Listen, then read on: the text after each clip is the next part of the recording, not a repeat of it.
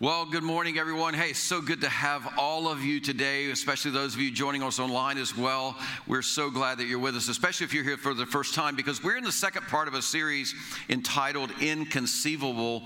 And the reason we're in this series is because we are in a season where the declaration that Jesus made about 2,000 years ago, that he was going to launch this gathering of people, this movement of people, it absolutely seemed inconceivable to that group, that small group of Jewish followers, that this teacher could lead them into bringing about any kind of positive change in this world. But you know what happened? The inconceivable happened. And you know what? We're here as proof of that today. Like what started out as this little insignificant movement in the corner of the Roman Empire, what it did is it grew and it spread and it impacted thousands of people's lives in that region and continued to spread to impact hundreds of thousands and now even millions of people's lives. But here's the reality. That was then, and this is now. And the question becomes, in the culture in which we live, is it possible for the inconceivable to happen again? Like, what would it take for this movement, this thing called the church? What would it take for Jesus, what Jesus did 2,000 years ago and impacted a society, led a group of people to impact a society? Could that happen again? Can we as Christ followers make a difference in the place in which we live? Like, what would it take for that to happen? Because the reality is, most of us know that in the culture in which we live, people just kind of written off Christianity. In fact, one of the things that even is confusing in our culture is what does it even mean to be a Christian? Because when you ask people, what does it mean to Christian? This question here, what does it mean to be a Christian? You get all kind of different answers. There's so many different answers. In fact, a lot of people in our country would say there's no good thing about Christianity. And from their worldview, they would say things like this, that Christianity is oppressive, it's judgmental, it's hypocritical, it's racist, it's homophobic. And here's the thing, if you have that worldview and that's how you think of Christians, let me just say this, you probably have a good reason because you probably met some Christians that were that way. And let me just go ahead and say to you, we are heartbroken that has been your experience. But even more than that, I can tell you God is. Because if that's how you've seen Christians and that's how they've acted, then the reality is you've not been shown what it really means to follow Jesus. Now, that's one worldview, but then there's other worldview where some Christians think that a good Christian means that you make sure that everybody around you knows what you're against. And you're so political that you're going to argue and that you're going to fight and you're going to complain and you're going to blame anybody who disagrees with you. Because somehow you think that's going to help bring our country back to God. And then there's another worldview of Christians who they would say, well, a good Christian means that you're a good person. You're just a really nice person, and then you behave and you believe and you hold on to what you believe about God, and that's just between you and God. And so you go to church and you read your Bible and you pray, and then you just kind of leave changing the world to other people. But here's the reality. When you read the pages of Scripture, what you understand is that Jesus never defined a Christian in any of those ways.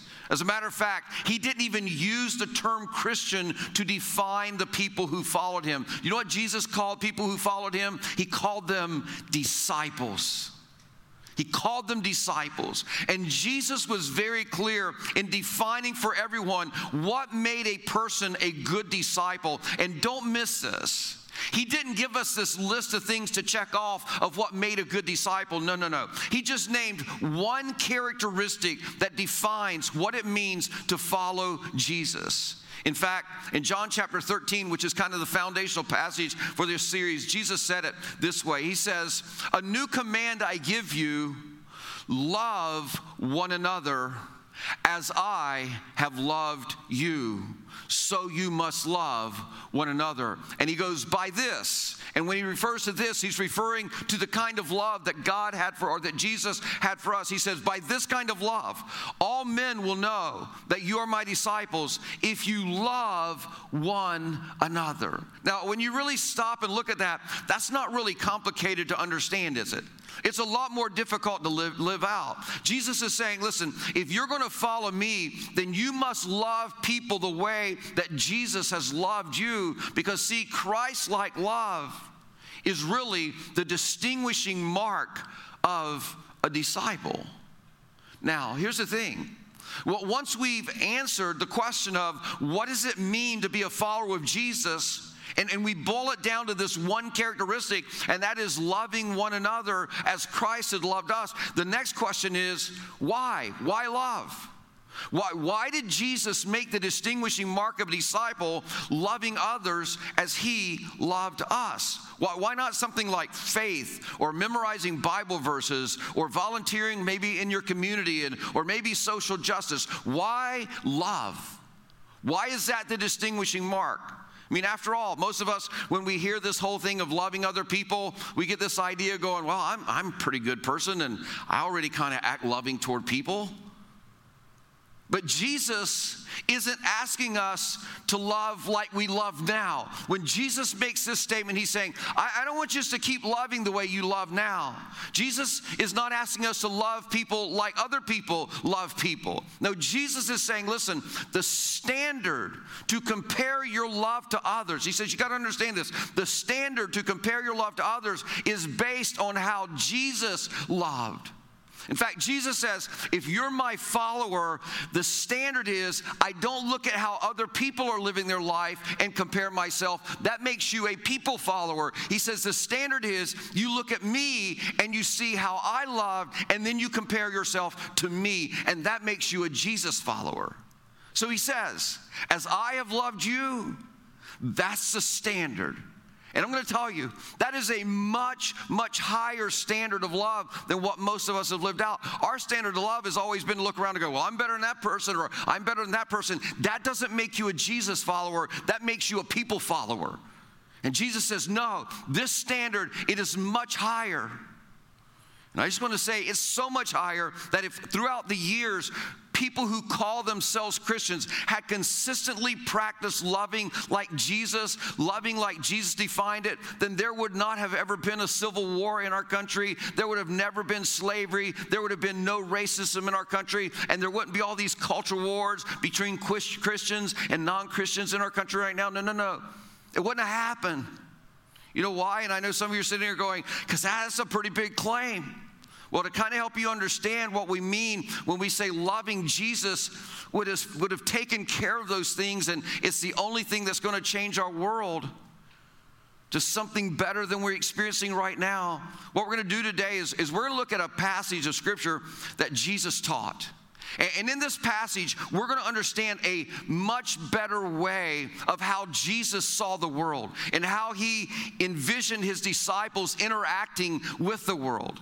And what we're going to begin to discover as we look at this passage today, we're going to discover the real power of loving others as Jesus has already loved us. So if you've got your Bibles or you're following along on an electronic device, what we're going to do is we're going to look at Matthew chapter 5. Matthew chapter 5. This was recorded by one of Jesus' disciples of what Jesus said. Matthew recorded this. And on this occasion, basically what has happened, Jesus has gathered his group of followers together, and people that are around him, they have no influence, they have no political power. And here's the thing, he told them, he says, here is how you need to love if you want to change the world. And he goes, and if you love this way, you will change the world. Here's what he says, beginning in Matthew chapter 5, verse 13. Jesus speaking, he says, you, referring to the people listening to him, that's you and I as well. He says, you, if you call yourself a follower of Jesus, you are the salt of the earth. Now don't miss that. You are the salt of the earth. You make a big difference is what he's saying. Now here's the thing you got to understand. Everybody listening to Jesus in that culture, they knew exactly what he meant. Because see, salt had a primary purpose in that culture. It was about preserving things. Because in that culture, without refrigeration, it was the only way to keep meat and fish and things like that from spoiling. Without a preservative, things would rot and spoil and decay. So the message to the people Jesus is speaking to is very loud and very clear. In essence, Jesus was saying this. He's saying, as my followers, you are the preservative. Don't miss this. He says, you are the preservative for the planet Earth. Literally, your presence in this world is like salt on meat. All the spoiling, all the rotting, all the decaying that's happening throughout our culture. He says, you are going to be able to slow that down simply by being loving as Jesus was loving to others. In other words, he comes along, he goes, here's the reason you don't murder. You don't murder because that's not the loving thing to do. You don't lust because people don't act selfishly when they love other people. Or you don't retaliate with anger when someone wrongs you, because see, people who love, what they do is they forgive because that's how love acts. Or you don't just lie to get your way. That's not how you do when you love. No, you treat people the way that you want to be treated. You treat people as though they are made in the image of God, that every man, every woman, every boy, every girl, no matter their ethnicity, they are equal in value, and you treat them that way. Now, the people listening to Jesus, they most likely were probably thinking something that maybe some of us are thinking in this culture. How can we impact our culture? How can we change our culture? Like nobody's even paying attention to us. We have no influence in our culture.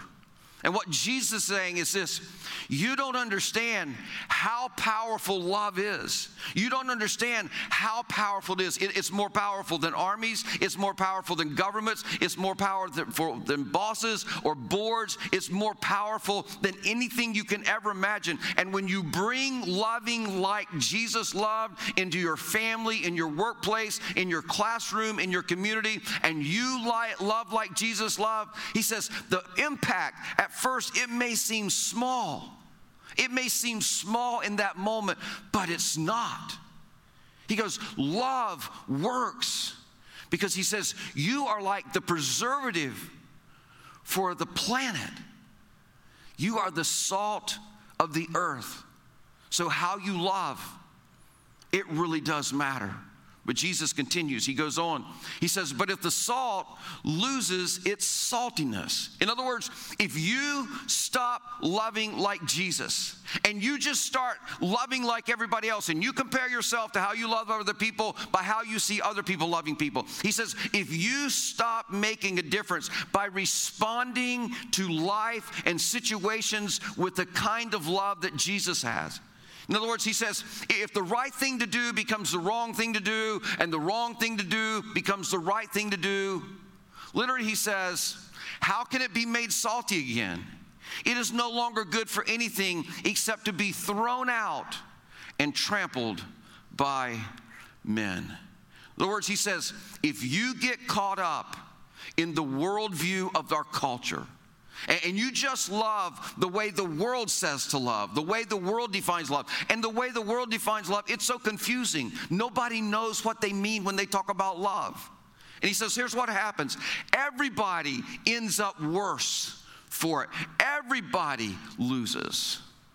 In fact, part of the reason that I believe Christians are getting trampled by men in our culture today is because we as Christ followers, we have lost our saltiness, because we have compared how we love to how other people love, instead of comparing how we love to how Jesus loved. And Jesus says, listen, if we're not loving others the way that Jesus loved us, if we're just talking a good game, but we're not putting our words into action, and he says, here's the thing, if that's all you're doing, then you're just another voice spouting off some kind of ideology. You're just one other voice in a culture with all these other voices just spouting off another ideology. And according to Jesus, if we lose our saltiness, we deserve to be thrown out and trampled by men. Now, I want you to think about this, and this is really not hard to do, what I'm going to ask you to do, but I want you to imagine. I want you to imagine in your mind for just a moment, what would it be like for nobody in our world to embrace this value of loving other people like Jesus? Now, here's the reality. It's not hard to do, is it? Because we've experienced that a lot in our world. especially in the last few months. And here's the thing, whether you're a Christ follower or you're not a Christ follower today, here's what you know. You understand, you don't want to live in a world like that. There's chaos, confusion, hate, discord, division. And Jesus is telling us as Christ followers, he says, listen, if you are not salt, and if you don't love to the standard that Jesus calls us to, then everybody is worse for it. Everybody loses. And then this is so important that he gives us another example. He says, you're not just the salt of the earth. He says something else. He says, you are also the light of the world. Now, the people that Jesus was talking to that day, the world was very small to them. Most people probably didn't travel more than 15 to 30 miles in their lifetime away from their home. They didn't even know that North America and South America existed. But Jesus knew that if they lived and loved as he called them to do right there in their culture, then what would happen is their influence, it would begin to spread, and it would spread, and the message of the gospel, it would spread. And you know what? Guess what? It did. It spread so much that right now there are churches in North America and South America, and there are churches in every country in the world. But if you had asked them that day when Jesus said that, do you think that could happen? Like this could go global, that kind of thing? They didn't even understand global. They would have never believed it then. They just thought they were nobodies with no influence, living in this obscure, forgotten part of the Middle East, swallowed up by the Roman Empire, being oppressed by the Roman Empire. But that's not how Jesus saw it.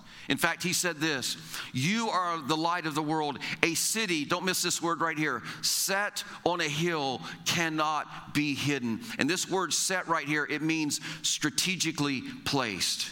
In other words, Jesus is saying, you, every one of you, you have been strategically placed where you are so that you can love. That's the light part. So that you can love and live as Jesus called you to love and live. You are not where you're at right now on accident. You are where you're at for a reason, for a purpose. Now, here's what I know. A lot of you go, I'm not set here strategically. There's no way. I got a divorce and I couldn't afford to go anywhere else. Or I graduated and I couldn't find a job, so I took the first offer or the only offer I had. Or I'm not strategically placed. I'm stuck here, not by choice, but by necessity.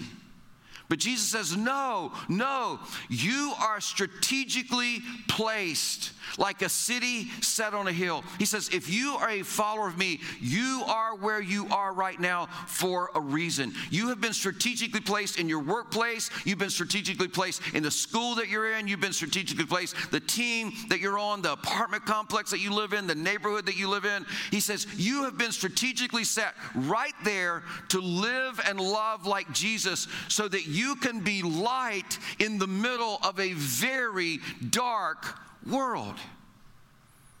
In fact, Jesus continues. He says, neither do people light a lamp and put it under a bowl. Instead, they put it on a stand, and it gives light to everyone in the house. And then he says, and in the same way, literally in the same way that a city is strategically placed on a hill, and in the same way that a light is strategically placed in a house, he says, let your light shine before men, that they may see your good deeds and praise your Father in heaven. Now, when Jesus talks about good deeds here, he's not talking about good deeds like most of the time you and I think about good deeds. He's not talking about being kind to your neighbor who's kind to you, or helping that friend who always helps you. He's not even talking about, giving money occasionally at Thanksgiving or Christmas to people who are needy. No. That's the standard that everybody lives by. The standard that he's calling us to with good deeds, it is so much higher than that. He's talking about a love that is so sacrificial, so supernatural, that people look at you and they think, Why in the world would you be that generous? I don't get it. I don't understand why you would do something like that. Or why would you be so kind to your enemy? That doesn't make any sense at all. Or why would you forgive someone after what they did to you? Like, I would never be able to do something like that. Or why would you be so kind to someone and serve someone who's treated you so disrespectfully over and over again? And Jesus says, no. That's not the kind of good deeds that we're talking about, the average kind. We're talking about those kind of deeds when people go, why would you forgive? Why would you serve? Why would you treat them respectfully when they treat you disrespectfully? People look at you in such a way. They look at your behavior.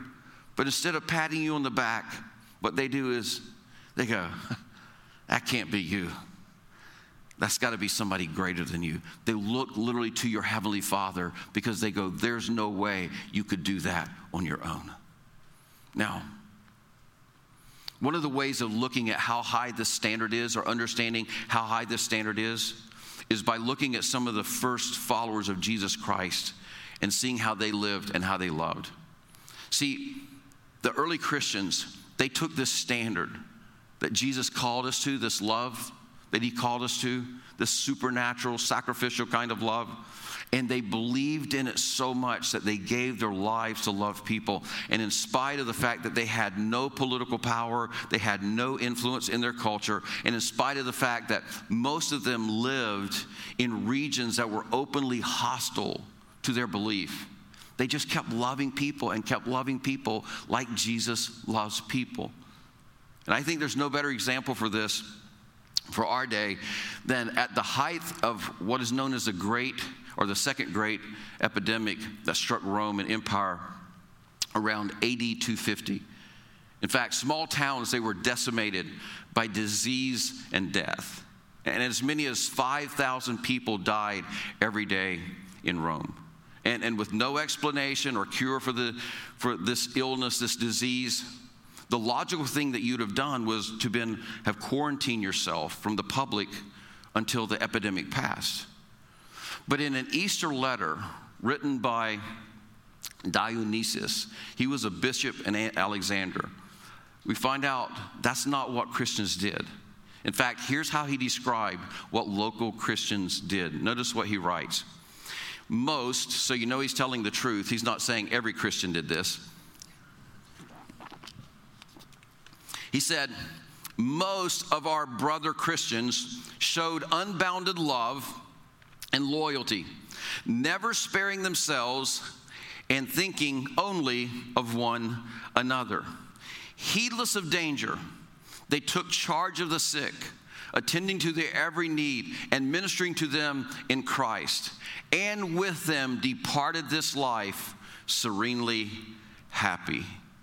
For they were infected by others with the disease, drawing on themselves the sickness of their neighbors and cheerfully accepting their pains. The best of our brothers lost their lives in this manner. That's pretty incredible when you think about it. Now, what he's saying is this group of Christ followers were so committed to loving others as Jesus loved them that they were willing to sacrifice even their own lives for the sake of others.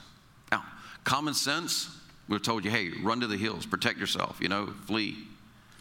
In fact, that's what we have been advised to do in this season with COVID-19.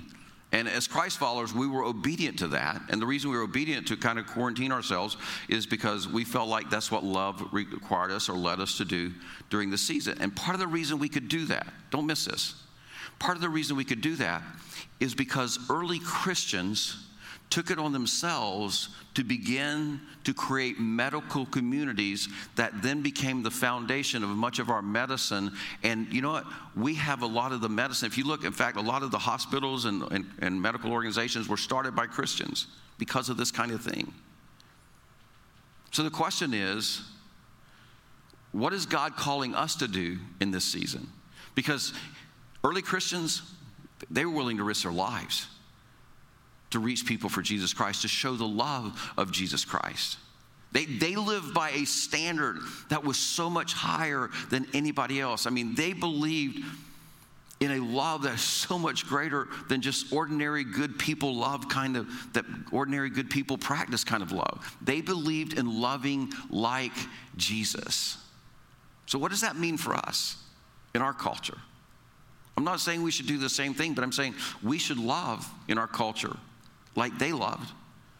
What does that mean for us? Well, last week, we gave you a prayer to begin to pray to help you begin to love others like Jesus loved. And the prayer was this: Jesus, show me how to love as you have loved me. And if you started praying that prayer, it probably messed you up a little bit, because you found yourself in situations where you're going, okay, Jesus, in this situation, show me how to love as you love me. And it didn't lead you down a natural path that you would normally go, did it? It created some tension. Now, today what we're going to do is we're going to give you a question that goes along with this prayer. So we want you to continue to pray this prayer, but we also want you to ask this question. And this question is going to help you clarify what sacrificial, supernatural love looks like for you in this next season. So here's the question that we want to leave you with. And the question is this: what would love lead me to do? Not what is somebody else doing, but what would love in this situation lead me to do? So our challenge to you this week is that you begin the habit of asking yourself this question every time you find yourself in a situation that is so different than you want to experience. In other words, it's like you find yourself in a difficult situation. Just think about this. In light of how Jesus has loved me, what would love lead me to do? So when you're frustrated with your spouse or your children and you're on the verge of saying something out of anger, just pause and ask yourself this question: what would love lead me to do? And the reality is you'll find that you'll love your spouse and you'll love your children. If you love them as Jesus tells you or leads you to do that, it's going to be a very different road than what you would naturally take. It'll be so different than your natural response. Or maybe when you're at work and you have this opportunity to kind of make yourself look better and everybody else look less than you, and make you kind of self stand out and put everybody else down. Would you just pause and say, what would love lead me to do? Or when you're hurt by someone and you're on the verge of retaliating this week, and you're trying to figure out how I'm going to get revenge and how I'm going to get back, would you stop long enough to consider, what would love lead me to do in this situation? How would you react in this situation if you would live in love like Jesus lived in love? Remember, Jesus washed the feet of the person who betrayed him. Or how about this one? When you're about to ignore a need that you could meet, but in your mind, you've kind of justified why you can't afford it. And the reason you've justified why you can't afford it is because you're going to go out and buy something for yourself that you don't really need. Would you pause just long enough to ask yourself the question, what would love lead me to do? Or when you turn the corner in that store and you see that ex-boss, that ex-employee, that ex-friend, you can keep adding the X's. Would you just stop, and instead of trying to dodge them, would you ask yourself the question, what would love lead me to do to love them like Jesus loved me?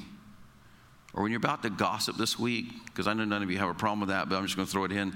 But when you're about to gossip this week and you're going to share something with somebody that's going to make that person look bad, maybe even make you look good, would you just pause and say, what would love lead me to do? Everybody got the question? You got the scenarios? So let's just say it together. Where you find yourself in a difficult situation, all of us, whether you're online or in our rooms this morning, like when you find yourself in a difficult situation, just pause and ask yourself this question. Let's say it together. What would love lead me to do?